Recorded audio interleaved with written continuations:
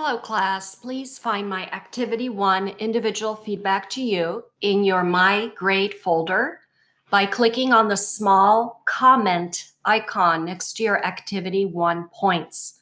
For this assignment, I am using the comment icon and not the notebook rubric icon. So here are my comments, including an example of the research design. Overall, class, fantastic work and effort designing a research study related to your chosen topics from the Flowing Data website. As we move through the semester, you will see that the topics you explored will be covered in our chapters, and this means you will be able to connect the data you collected to the readings and lectures. And I think that's exciting, don't you? I am curious as to whether you will find your interpretations similar to the explanations in our OpenStax textbook. Now, the following is an example of question number 3, and I'm using our lecture handout as a guide. As a reminder, you will find the lecture handout in our module number 2, Lecture, Reading, and Study Guide page. So the first step is choose a topic or social problem of interest.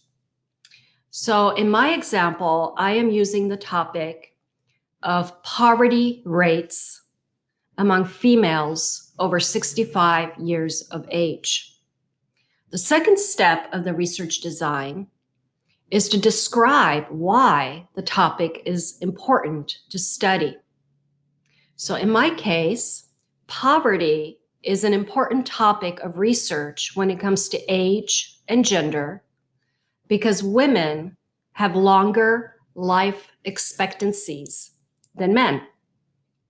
The third step is the literature review.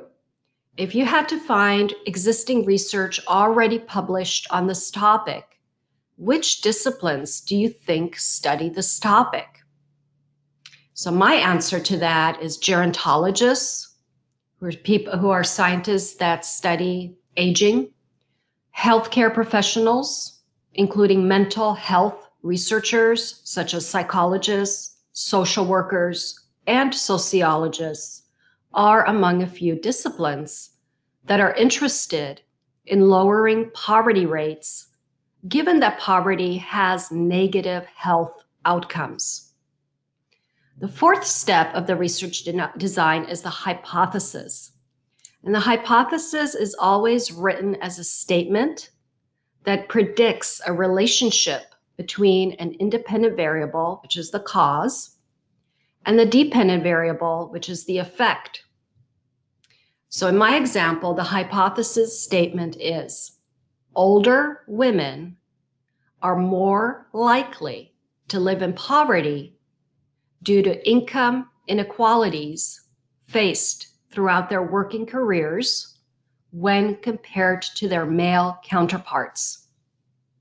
In this hypothesis, income inequality is the independent variable because it contributes or causes poverty in old age, and therefore poverty is the dependent variable or the effect of income inequality.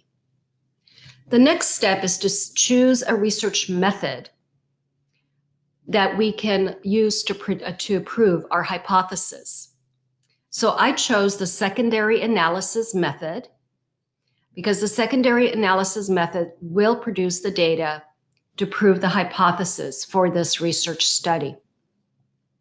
The next step is to explain how you would set up the study using the research method you selected. And also we need to indicate whether IRB, the Institutional Review Board approval, is required for ethics. So in my case, the US Census collects poverty data because based on gender and age, and including average incomes.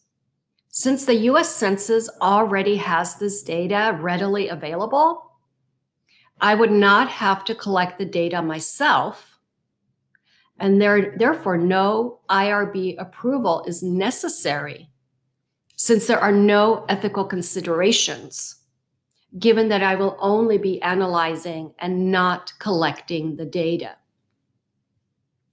The next step is to explain whether you would use quantitative or qualitative analysis to analyze the data from your proposed study and why. Quantitative analysis uses statistics to identify patterns. And so in a research study, quantitative analysis, it feels like you're reading a math book. Qualitative analysis uses the researcher's own narrative, and therefore the analysis in a research study looks like you're reading an essay. So in my example, since I'm analyzing poverty percentages and income averages, for example, mode, median, and mean incomes, this is considered quantitative analysis.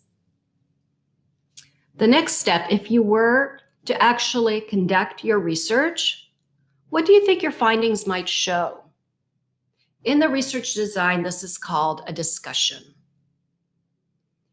So in my case, my prediction is I did not actually do the research study, but if I were to prove my hypothesis, my prediction is that women do have higher poverty rates when compared to males because women still face inequalities in our society.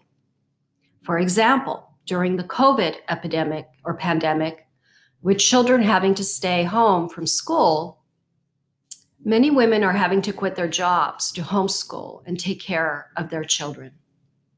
And that was the final step of the research design as explained in our lecture handout. So I have merged the example into our lecture handout table. However, for our assignment, I was expecting everyone to write their answer to number 3 in paragraph format. Please know that I will never ask you to copy and paste any graphic into your assignments or create tables. If you do decide to include any graphics or charts within your assignments, that is optional and not required. I just ask that answers are written in paragraph format to practice proper form. So please let me know if you have any questions or if you would like to schedule a one-on-one Zoom session. And that is it for now, class, and I will talk to you soon again. Goodbye for now.